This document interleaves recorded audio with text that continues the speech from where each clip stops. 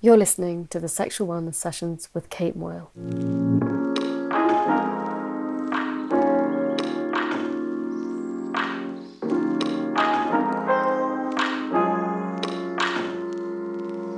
Today's episode was brought to you by Blueheart, the easy-to-use, expert-designed app for couples who are experiencing difficulties with libido, one of the most common sexual challenges that couples come up against. Blueheart are challenging the taboo around the subject by making getting help and advice more accessible. Blueheart is removing some of the barriers to make sex therapy possible for everyone. They offer expert-led therapeutic techniques, activities, education, and guided conversations, all from the app so that you can prioritise your relationship and sexual well-being in a way that works for you at your own pace. The Blueheart app is available to download now on Android and iPhone. Today we're going to be talking about menopause, which is a transitional process for women and people who have periods. Now, while some aspects of menopause are more commonly discussed, talked about, known about, I feel like it's a topic that we don't have enough mainstream conversations about, particularly when we think about tackling it from a holistic point of view. So that's discussing aspects like identity, physical changes, physiological changes, and the emotional and psychological and relationship impact that this massive time of change can have for some people. So I am super excited to be having this conversation with the fabulous Meg Mathews, who founded the amazing platform Meg's Menopause, which hosts a range of blog posts, products, information, all discussing different facets of menopause. And Meg has also written her hit book, The New Hot, Taking on the Menopause with Attitude and Style. Just a heads up, we had a couple of technical difficulties with this episode, so the sound quality in some places isn't perfect. And because of that, we're going to pick up the conversation with Meg talking about why she wrote her book. Also, I found that lots of menopause books, which is lots and lots of font, lots of pages and pages of writing. And for me, I've got ADHD and dyslexia.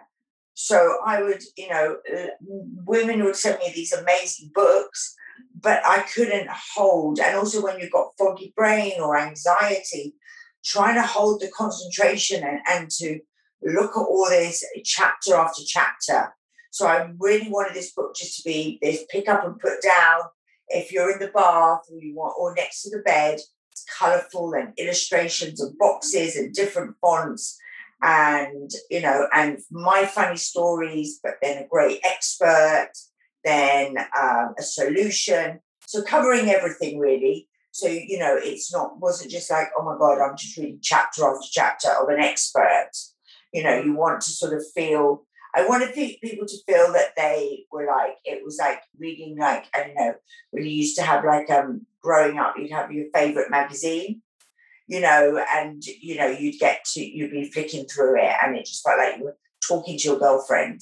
That's what I wanted it to come across. They are subjects that, even within your girlfriends, especially when you don't mind talking about maybe a hot sweat, but there's something that people find embarrassing about saying their loss of libido. And when I started talking openly about it, people were like shocked, but I was just like, no, it does happen and it will happen. And it's really high on the 34 symptoms because, the lack of estrogen, the lack of progesterone, the lack of testosterone, it all is and also it's what Mother Nature wanted it to happen. Because if I was in the caveman or living in my village and I was the wise woman of the village, I couldn't be running around and fornicating with all the young warriors because I wouldn't be producing children. So, I would be the wise woman sitting there looking after the children, telling stories, telling my experience of my life. I wouldn't be running around, like I said, fornicating, and because that just wouldn't have worked in that world, And I think that's another reason. And we're living a lot older, and we look, like I'm 55. But, you think, oh, my God, 55, if I would have said that when I was 20, it seemed really old. Now I think it feels like I'm 35, because we look after ourselves a lot better. We eat a lot better. we understand our bodies a lot better. It's all about, self-care and self-love is so important. And I think this generation, more than anything, is probably the generation that does this, other than,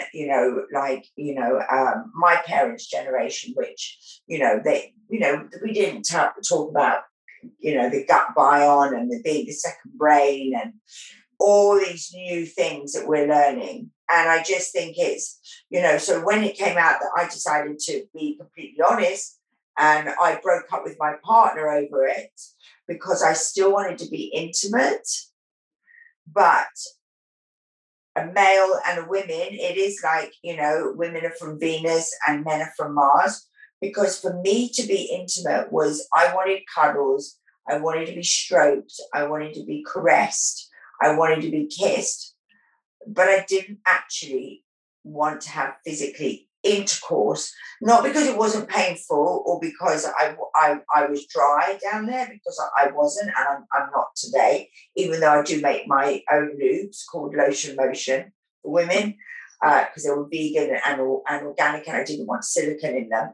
But just because that feeling of like having sex, sometimes it's a weird feeling. It just felt like, I wouldn't say rape, but it just felt like I just wasn't connecting with that person in physically and mentally. And for me to have an orgasm, I have to be connected mentally. Physically, when I'm just masturbating, is easy because I can get a bullet and I can get a vibrator and I know exactly what I need to do for myself. But when I'm connecting with another person, it has to be mentally and physically. And also, we know in the menopause it's harder to reach an orgasm. And then also when when the sex sort of, the libido or the drive goes, it sort of happens over such a period, you don't really notice it.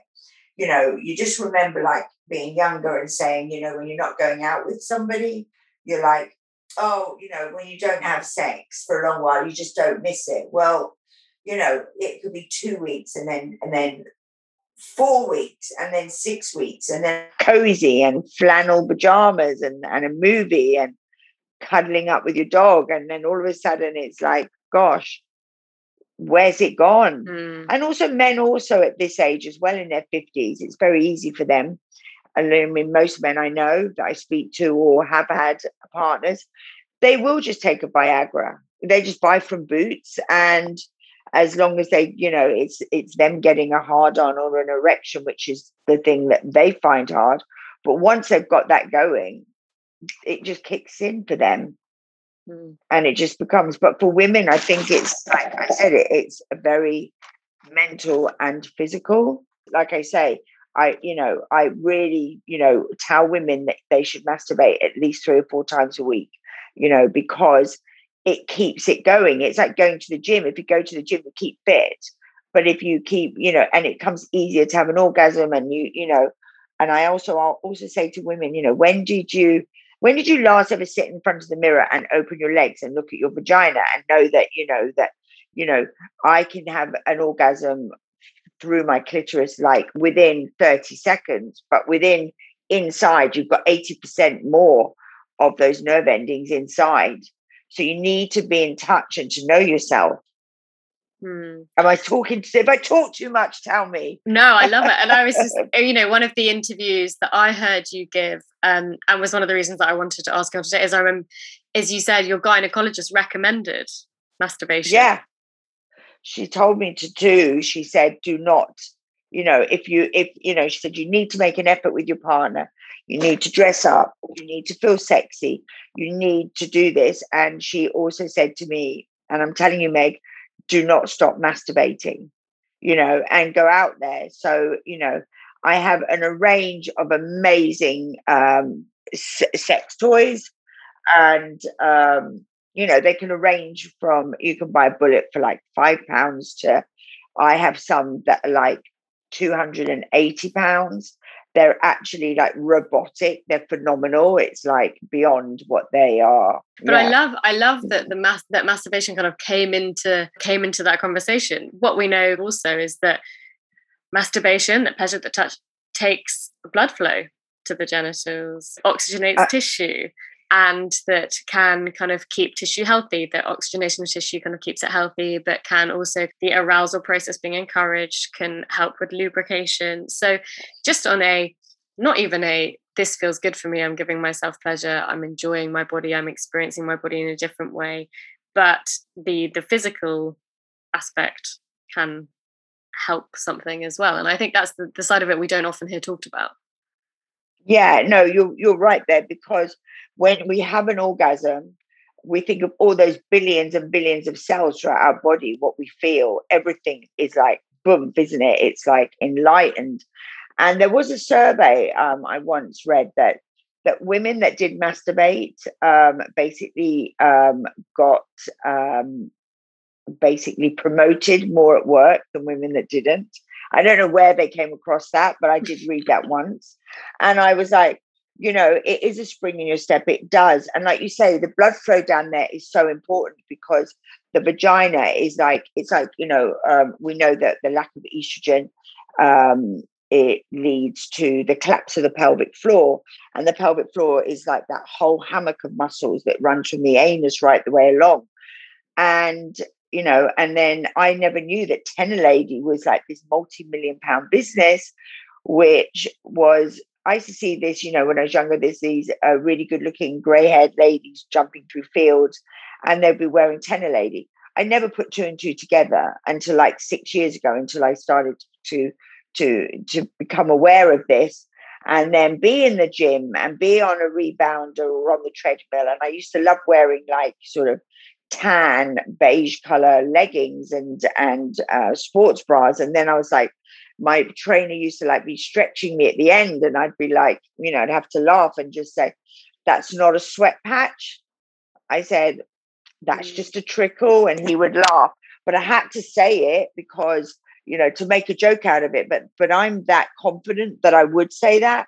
So I can understand a lot of women that would feel very embarrassed about that, and they don't understand that. And like when you're saying, when I was speaking to my ladies that do waxing in this company, it's quite a big company, they said they can tell a menopause vagina because the lips are so flat, because we have our collagen in our faces, we have our collagen in our vaginas. And when you think of like a baby girl, how plump that the vagina looks.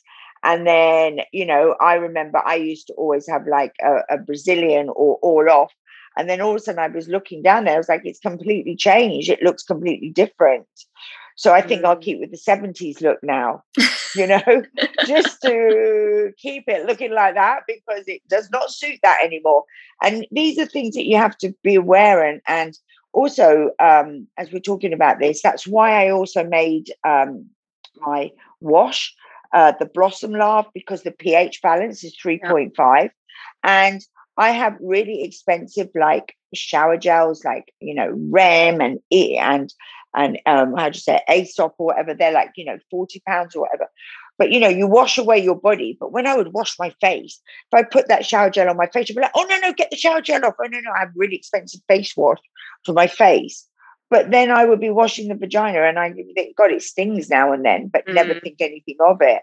And then finding out, the more I was reading and learning, and then I was just like, but when I looked in Boots, I didn't want all those Femme Fresh and Veggie Fresh and those awful name ones, and I wanted it to be vegan, and I wanted it to be sustainable, and I made them in sugarcane husk. So I wanted it to look pretty and pink as well, because I had a place full of house full of teenagers that if their shower was busy, they would be using mine. And I just thought, next to my bed as well, I didn't want Durex or KY jelly. I mean, KY gel to me at my age means just like anal sex for some reason. Yeah. So I made Motion Lotion. So it was vegan, and there was an oil base and a water base. And, everyone took the mickey, when I started doing all this stuff, why are you doing this? And I said, it's everything that I was looking for. Yeah. And, you need to keep it there. And I said, I used lube in my 20s. So why is all of a sudden everyone got a problem in their 50s? I used it throughout my sex life to enjoy sex. And I would say to these women, you know what? If you do this to your partner and you bring the lube out and you start the foreplay and you start putting it all over his penis and start playing with this lube, he's going to think all the cows have come home at once. Do you know what I mean? It's like, you're about to give him more pleasure. I said, you don't have to make a big thing of like, this is the lube and I need it.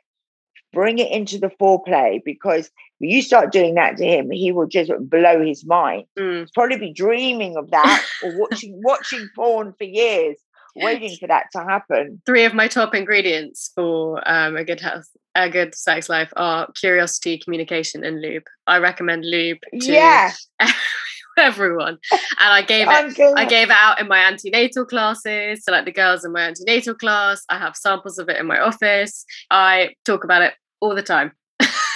You're like me. You're a dog for my own heart. I'm so pleased. I am going to send you mine, definitely. I mean, I would love to. I mean, it's in Boots and it's in, but it's not as big as. I mean, I'd love to be able to afford to do it. Like, yes, and make it a prescription, but it costs thousands of pounds to cross over into that world. I don't. But yeah, so brilliant. But I mean, you know, I think the reality of these conversations is it's about finding what works for you. You know, like I'm a huge fan of Yes, and I think they have done such amazing work, kicking down the door and being like, "Hi, we're here. We can help." Those women, yeah. Absolutely, yeah. I totally agree with you. Yeah. I just wanted to make mine pretty and pink, and I just so wanted to call it Motion Lotion. So I was like so excited to do that. That's the reason. Yeah. Also, I wanted to make mine, like I said, everything, there's no plastic. It's made out of sugarcane husk. So that was another big thing I was very adamant about making. But like you said, I love your things. Communication, lube, it's all about that. And it is about having that conversation. And bringing it up with your girlfriends. And so many of my girlfriends, like a lot of them, would deny it. And I'm just like, gosh, you know, oh no, my sex life is great. I'm absolutely fine down there. Everything is. Maybe you are, but the likelihood is that you're not all. You know what I mean? Because as you know, the vagina, that it can get very paper thin and it can tear and it can be painful. We have that awful word, vaginal, is it atrophy? Vaginal atrophy, yeah. Which that word alone is like, terrifying. When they took my coil out, the woman said, I said, look, I'm really embarrassed you're taking my coil out. This was like, I was like 49. So it's like 6 years ago. And I said to her, look, I've had thrush. I said, so I'm a bit embarrassed. And then when she took it out, she said, Meg, you haven't got thrush. The whiteness I can see around is, I think it could be the start of vaginal atrophy, or that other word, Lischkin, whatever it is. Lischkin sclerosis. Right? So I'm like, what? This is another thing? This is another whole thing? So also I'm reading that my vagina could shrink that way and this way. It could be paper thin. You know, I might not even be able to go for a smear. I'd need dilators. I'm like, you know what I mean? Other than everything else that's happening to me, the brain fog, the aching joints. So the other biggest pleasure of now is I could have a collapsed pelvic floor. My vagina could just dry up. Sex can be painful. I mean, and that's why we need to talk so openly about it, because else you just read all this stuff. And I didn't have either of those things. They gave me some cortisol cream. I didn't have vaginal atrophy because I've read like Jane Lewis's book and stuff. And these women, they can't even wear jeans, and the chafing of, you know, when you want to go training.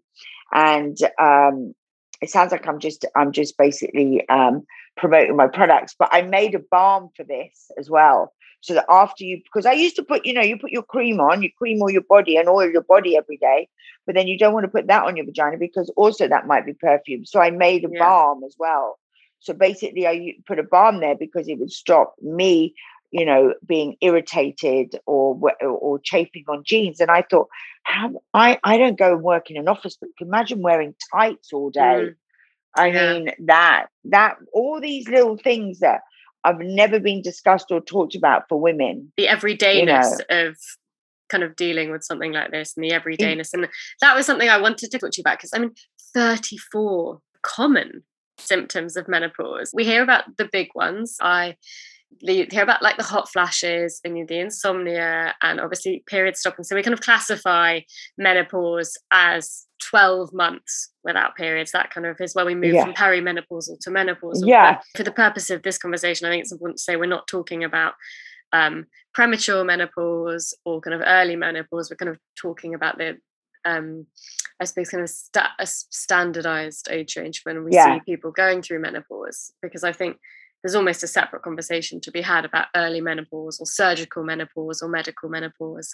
But 34 symptoms. And I know that, for example, you said, and you mentioned earlier, you were having anxiety and brain fog. And when you first went to your doctor, you were described antidepressants.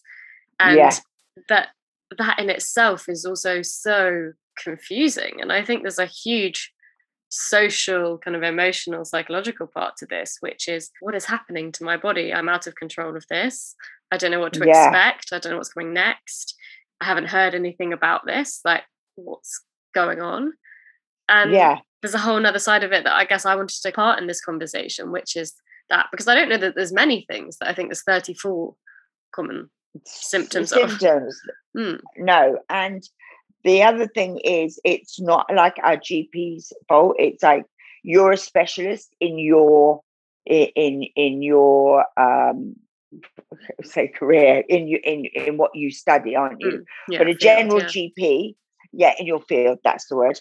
That's the foggy brain for you. So in your field, but our GPs, they only get 3 hours, and some curriculums don't even have it on the menopause. But that is all the old menopause. That's when we would, be taking synthetic HRT, where you were told you could only take it for 5 years, and you would hold off until you were like maybe 57 because you wanted to only have 5 years of this. But we now know that it's all about prevention. So the earlier you take HRT, the better it is for osteoporosis. We know that 1 out of 2 women will have osteoporosis. 2 out of 3 women will get strokes or heart attacks because estrogen protects the hearts. It also stops the hardening of the arteries, dementia, diabetes. And my symptoms were not, I never had a hot flush. They were mental health issues. So for me, I went very insular. I didn't leave my house for 3 months.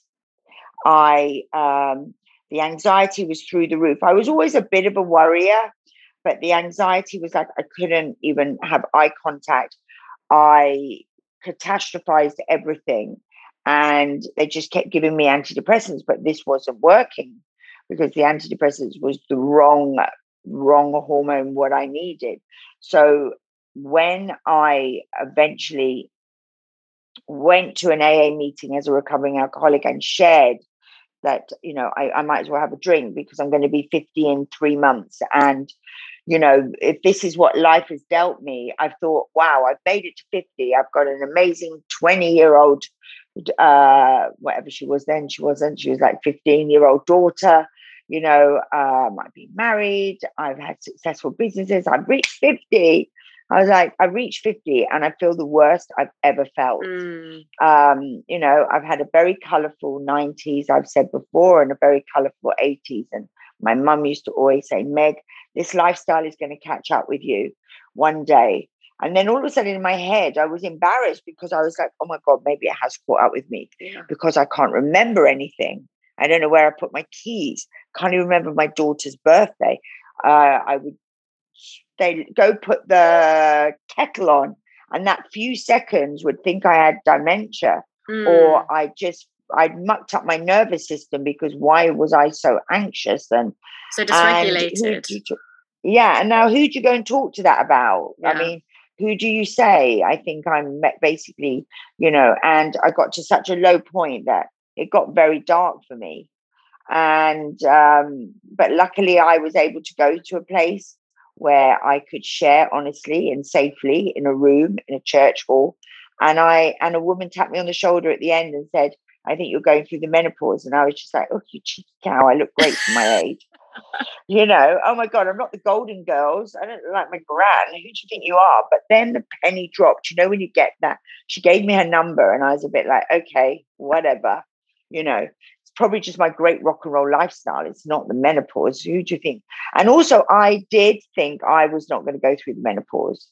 I was like, friends that were going through this when I was about 40, they were about 48, whatever. And I'd see them having hot flushes and they would talk about this. I was like, I gave birth in an hour and 15 minutes. I got up and had a shower. I never had a period pain. I was always games captain. I never was ever had a day off going, oh my God, I've got period pain.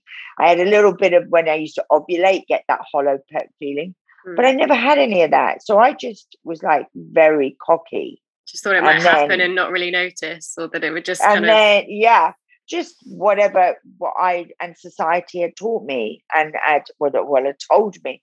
And then when it happened to me, I was so angry with society that my life had completely, my relationship finished. I couldn't leave the house. I then, I just was like depressed in a low place. I had burning mouth syndrome. I, would couldn't even make it to the gym. I put on weight. Everything was just happening. And that's what made me come out and use my platform, because I just thought, no, there's 13 million women in the UK going through this, and there's no help out there. And it's not our GP's fault, because to be a menopause specialist, you need to go and retrain again. Mm-hmm. So when you go, and that's why in my book and on my website, I explain to women, please go, when you go to a GP, go armed with knowledge. Knowledge is power. Not every, I spoke to Dr. Naomi Potter, who's amazing. And she was like, look, I couldn't remember everything about prostate cancer. So I would have to type in and look up. The same way as when you go in, you need to say, or you're on the phone, you just say, look, I'm going through this, this, and this, and these symptoms, type them in. Look it up, read the book. Everything is available. Everything that I talk about in my book or on my IGTVs, I do everything that's available on the NHS. So everything I get privately, which is called Body Identicals, which is a very, very low risk for breast cancer. If there's 1,000 women in the room, 8 people will get breast cancer. Out of those 8, they will either be drinking 2 units of alcohol a day, or be obese, or will be getting breast cancer. So it's that frightening what the tabloids and the press made us scared of. But once you take that, we do also know testosterone doesn't work for everybody, but it can bring your sex drive back. It didn't work for me. They say after, I think it's 6 weeks or 6 months, that if you take it, I still take it because it's still a very important hormone for women to take. And women go to it, have you grown a beard? Have your voice got deep? It's like, no, I already pluck hairs from my chin. I pluck a hair from my nipple, but I've been doing that because that's the age that I'm at, and, but it's still an important hormone to put it back into your body. But of course, in this country, the testosterone has only ever been made for men. We have not made testosterone for women. That has to come from Australia, and it has to be private. And one of the things you just said there is that if people are having these symptoms and they're thinking, where do I go with this? Like, what do I do with this? Something I often talk to people about with any sexual problem or problem around where there's a collection of symptoms, is I say, try and make a symptom diary and then take that to your doctor and say, look, for the last 2 or 3 months, this is what I've been going through. These are happening on this date, or this is how I know how regularly it's happening, because it's really informative for also you, but also your doctor. And the other thing about menopause and perimenopause is it's not just linear. Yeah. It's not just that it starts and it might be consistent, or that it's going to be exactly the same every month. And I think that's also really confusing for people. It's up and down, and it's not kind of like it kind of clicks into gear and then it starts and it's a straight line. It's wholly unpredictable.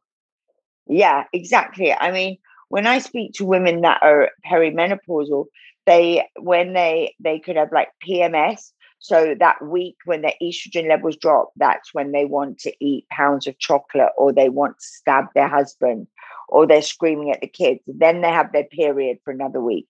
Then within their whole cycle, some women only get like 3 or 4 days because they're already perimenopause in their early 40s, and it can last for 10 years, which means those other days when their estrogen levels are dropping, they are feeling, no energy, or, anxious or whatever. So they can sometimes only get 4 days out of their whole cycle that they're feeling good. And I now look back at my 40s, and I used, self not diagnosed, but like self-medicated a lot with alcohol to make me go out, and now I look back, I think I was perimenopausal because I was thinking, God, why does everyone else seem to be all right? And I just think I'm not feeling that 100%. I just feel like staying in, and I think that I used alcohol as a crutch then in those early 40s to get me through, to think, if I have a couple of glasses of wine, I'll be fine, I'll be sociable. And of course that works, but it eventually it stops working. But for some people, they actually find that menopause and HRT can really impact the impact of alcohol on them. Yeah, no, yeah, definitely. It's because our liver is already trying to work over with getting rid of all these hormones. So it's working twice as hard anyway. So then when you're putting the alcohol in, our livers, they can't really work 100% efficient. And, it leaves you with all these, people waking up with a lot of anxiety. It's, and women find that white wine, they get drunk very, very quickly. White wine is always the one that people talk about. White wine. They go, I used to be able to drink white wine. Now I don't drink white wine because I'm so drunk after 2 glasses. I don't know what it is with women and white wine. Someone should definitely do a very big study on that, because it's every time I speak to someone, they go, I can't drink white wine anymore. It makes me go loopy, or I get, I lose the plot with it. But it's, and also the other thing is, I noticed that women, a lot of women that I speak to, they basically will get drunk just so that they could have sex with their partners. And that's the only reason. And one woman told me this story, which is so sad, that it was her wedding anniversary, and her husband was taking her to Paris for a really romantic weekend. And she was so worried that she stopped in the chemist at the Eurostar at Boots, and she bought cystitis medication and accidentally let it drop on the table when she opened the handbag. And her husband was like, oh my God, she goes, I know I've got cystitis. So we won't be able to have sex. And, but that's how much that she calculated and was worried that she was just going to have a weekend, and it would be painful. Painful sex is such a big, I think painful sex is, we talked about vaginal atrophy earlier, but painful sex is such a side effect of menopause because of the estrogen fluctuation, because of the estrogen depletion. We see an impact on the kind of vaginal tissue, but the sexual arousal process. So there's less of natural lubrication. And I think that in itself, kind of commonly or in society, or when it gets talked about, is, oh, you're not turned on enough. Like that's the kind of standard line of inquiry. So therefore it feels like it's kind of positioned in that partner that as problematic. Whereas actually, if we can understand there is a hormonal level of change which might make it more difficult, and that there is a quite cost-effective and easy way of helping, which is lubricant, then telling both partners that, I think, is really important. Not just women, but also if they're in different sex relationships, male partners. And it's a conversation I often have with people, for example, who are breastfeeding, because again, we see an estrogen depletion, vaginal dryness, and how much easier would it make lots of people's postnatal sex lives if they just knew that was going on, and it took a layer of that. What is going on for me here? Has this changed? Am I not attracted to my partner anymore? What's going on? Why am I not feeling turned on? Like, do I have a problem? Am I broken? Like all of these thoughts that can go through people's heads. And I think the painful sex part is a big thing, a big reason I also wanted to have this conversation and breaking that down is, okay, how do we find solutions to that? How do we work creatively and sexually around something that might not be working at the moment while we look for another option? Or how do we continue to connect or feel connected? But how do we also explain to our partners? Some relationships might have been, people might have been together a really long time, like 10, 20 years, Yeah. had their whole lives together, and suddenly sex has changed. And Yeah. how does that get explained? Particularly, some couples never talk about sex. It's just the not discussed thing in relationships. And there's an unfairness, I think, that comes with that being a problem, but also like that we don't feel we have the tools to say, okay, well, this I expected this might happen, or I'd heard that this might happen, or I know this has happened to other people, so it's something that we can deal with or approach, rather than all of the internalizing. Yeah, but also it's like, as a woman and you're getting to the menopause, you feel like you're broken. You're the one thing that was, should be. And also when we're younger, the other thing I think, which is, from lots of porn, or, you're so wet down there, her knickers were so damp. That is like sort of a big turn on for men. And it's a lot that it's talked about, she was so moist, that word, and she was so damp and so wet, and was, and then that's going through your head, because you're like, well, that's not happening to me, but I still fancy you, but it doesn't. And it is hard to explain and start talking all about that. That's why, as you said, lube, I think, is just bring that in, and as you say, bring it into foreplay. You don't have to say, I'm having to do the lube. Bring it in, because if you, or unless you can talk to your partner, but it is like, it's that one thing is like, sex keeps you, well, it doesn't keep people together, but it is a main thing. And also the other thing is, we do know, the cliche, the older man leaves for the younger woman, because the woman at home and she's moaning, and it's not that, it's just because she's all over the place, and she might be a bit neurotic, or she might, not neurotic but emotional, like I would cry at even like an advert on TV, and then basically get angry because there's wet towels on the floor. So then the husband's at home thinking, oh my God. So the cliche is he goes off and has an affair with a younger woman. But also there's the point of like me, and I'm single. It's also meeting new people.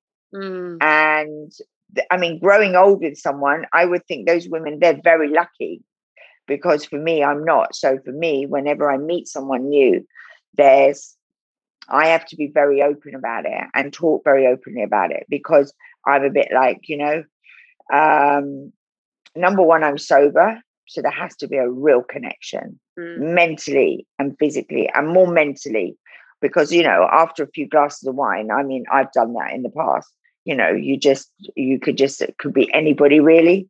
But when you're actually in the moment and you're very present, and also you have these other things going on as well, there needs to be communication, else there's not. And that's another thing. It's like, leading up to sex, it's like, it's not like just the first night or the second night thing.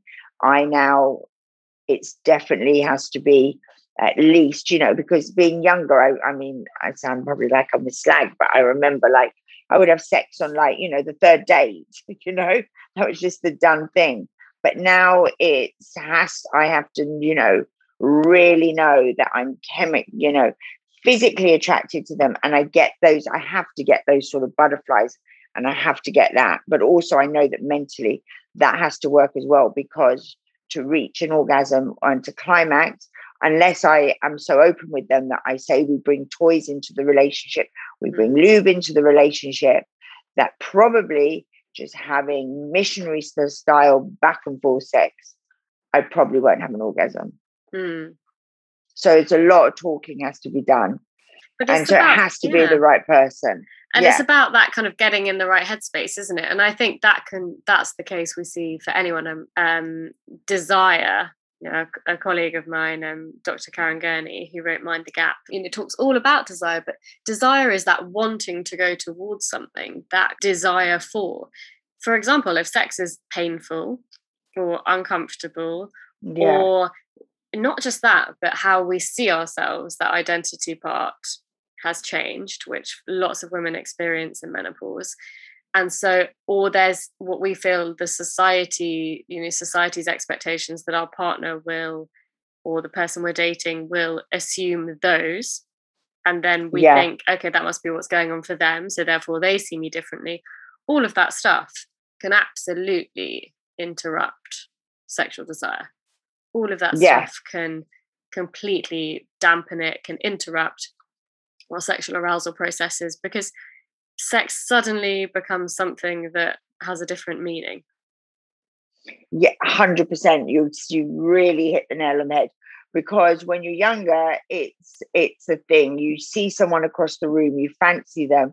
I mean, that feeling of you just want to rip their clothes off and have that amazing, passionate, rampant, sex. I mean, for me, I always quite liked sex like that. The thought of lovemaking to me was a bit like, I always wanted to have the hair pulled and be really like that. But that was what turned me on. But, and so, to get that now, I've only had it a few times where I've walked down the street and I've hooked eyes with someone. And that is the time where I've been like, thank God it's still there, because, it was just like that instant looking at someone, a complete stranger, and getting that feeling and that arousal in your groin and in your stomach, and really like quite embarrassed and can't double take or look at them, but actually felt that aroused. And when I had that was the thing. I was like, thank God it is still there. Yeah. It is still there. And, and that would have been a few years, I think, into my menopause that I hadn't had it. And I've had it about 4 times over 6 years. But that time just always, then it's like, right, okay, great. Let's just hop home and we'll spend the afternoon in bed. But I guess with my sex toys. Let's play on it.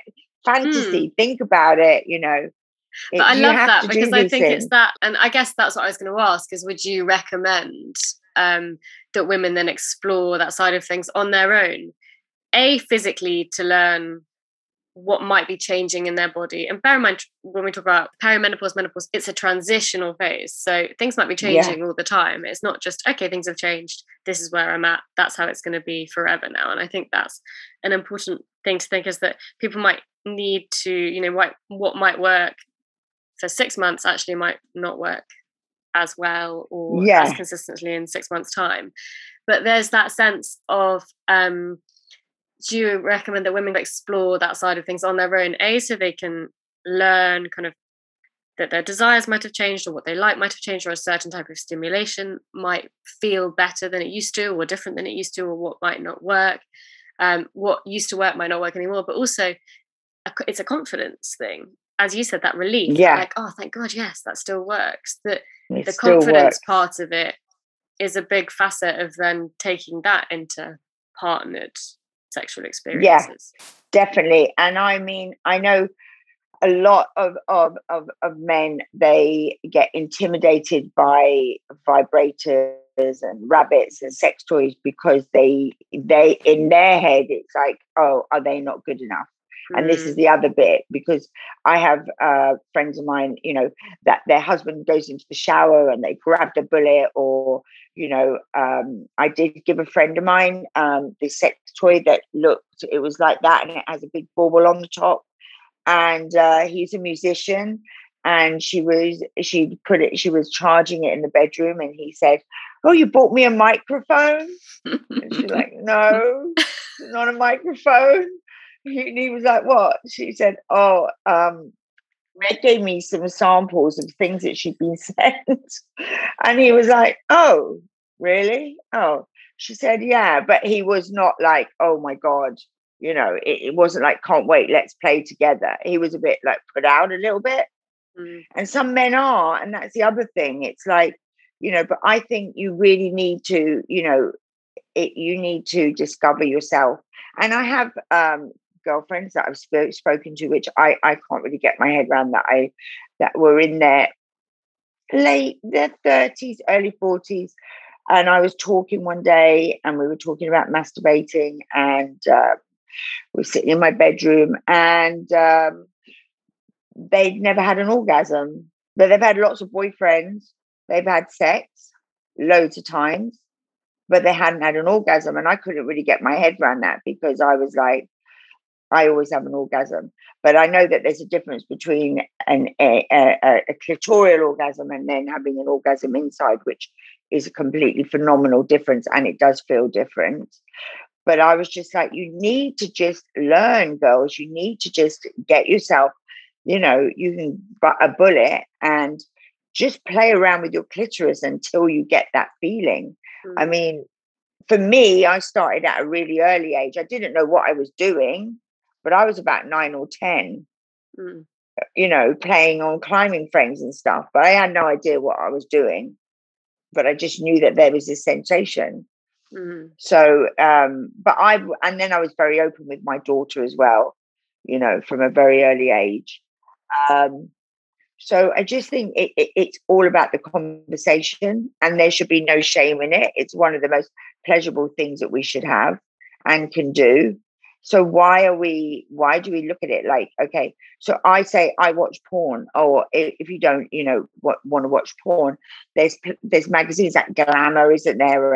And Marie Claire that will do an erotic women's 10 sites or things to watch,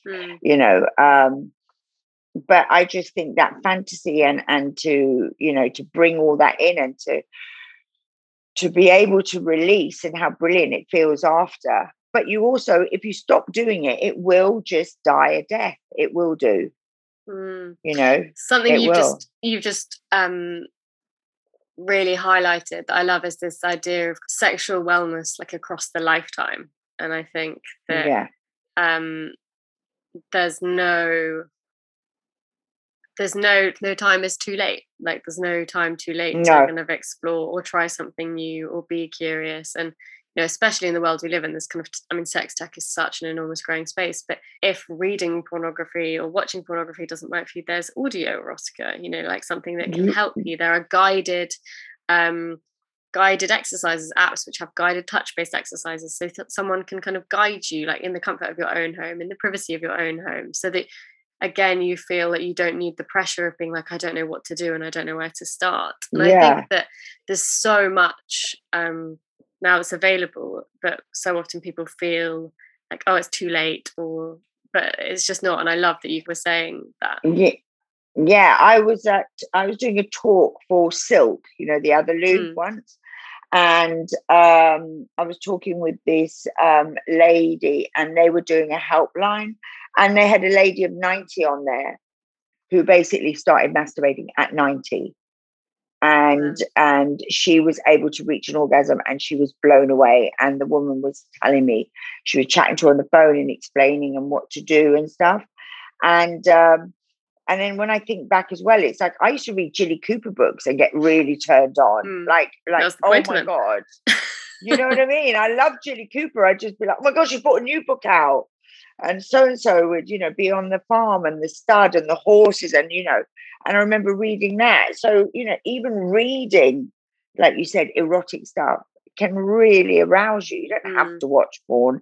I mean, you say the word porn and people just think it's dirty or it's disgusting or whatever.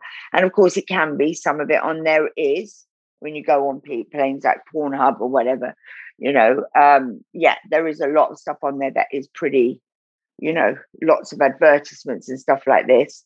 But like reading erotica is amazing, really. Can it's really about get imagination, you going. Isn't it? Yeah, I think. And like you say, it's like when I say, when's the last time did you look at your vagina? Just go and sit with your legs open in front of a mirror. It's like we look at our faces daily. We put expensive creams on there. We put eye cream on there. The collagen goes there. The collagen goes in your vagina, your membrane in your eye, your membrane in your mouth. It's the same membrane as your vagina. We need to look after it. And, it's you want to keep it going and keep it pleasurable, and it's down to you, us as a woman, is to understand yourself so that you, like you say, you can explain to your husband or your partner, because they don't understand. And to them, sex is unless you're you really are very vocal with each other. Most men is just wham bam, thank you, ma'am, and it definitely is. They get aroused, and that's it. But you need to say what you need. You be able to say, well, actually, that doesn't really work for me.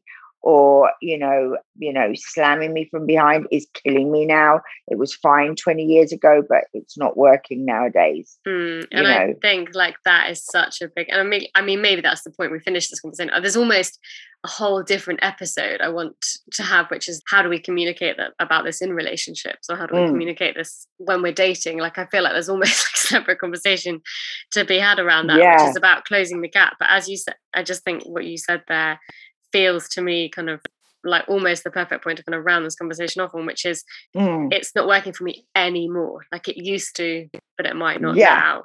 And I guess if there's a thing that I would like people to take away from this conversation, it's that sex changes, and it's not just physically what's going on, but also how we feel, how we think about it, and helping people to normalize that, or have an acceptance around that, or knowing that they can do something about it, I guess for me is the most actionable thing that people can take away from this conversation. I totally agree with you.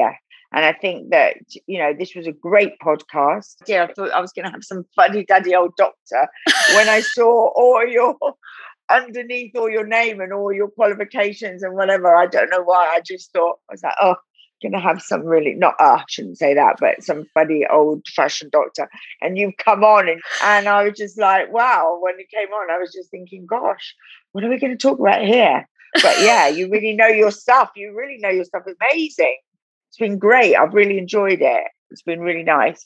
Oh, well, thank you. Well, can you just remind everyone before we finish? So Meg's Menopause, amazing platform, associated products, and the book, but anything else you want to kind of point people towards, or resources you can direct people towards? Okay, so I would say the new hot, taking on the menopause with attitude and style. There is light at the end of the tunnel, ladies out there. Whatever way, holistic, HRT, whatever route you take, it doesn't last forever. It doesn't really go away forever either. So, it's, and also that is just a band-aid. That's a whole other topic as well. It's all about looking after yourself. It's about, taking care of oneself. And as us women, we're the CEO of the house. We seem to never put everyone else first except ourselves. And you need to put yourself first. So if you want a day off or you want this, do it. And the website is called megsmenopause.com. I also have a weekly column now in Stella magazine on the menopause, which is great. So that will be covering each week online a different topic. So if you just want something that's quick and easy, and the book is available on Amazon, and I think it's great. Amazing. Well, thank you so much. Thank you so much for having such an open conversation, and I hope that we can start normalizing this as a topic and it becoming more mainstream. I think, you know what? I think we should maybe get a couple of men on. I'm up for it. I think we should. I think men that are very open and that are married to women that, that are in the menopause and how it's changed and what they felt like, or what they should do. So maybe we should do that. Maybe we have a couple of us on there. I think that would be really good. But I'd be very interested to know, actually. Whether they just thought it was over, or whether they thought, oh, maybe I need to start thinking, what shall I do here? Or just think, oh, is that the end? Might be quite interesting. I hope you enjoyed this episode of the Sexual Wellness Sessions. If you'd like to join us for more conversations, you can click subscribe on either Apple or Spotify podcasts. And if you have a moment, please leave us a review.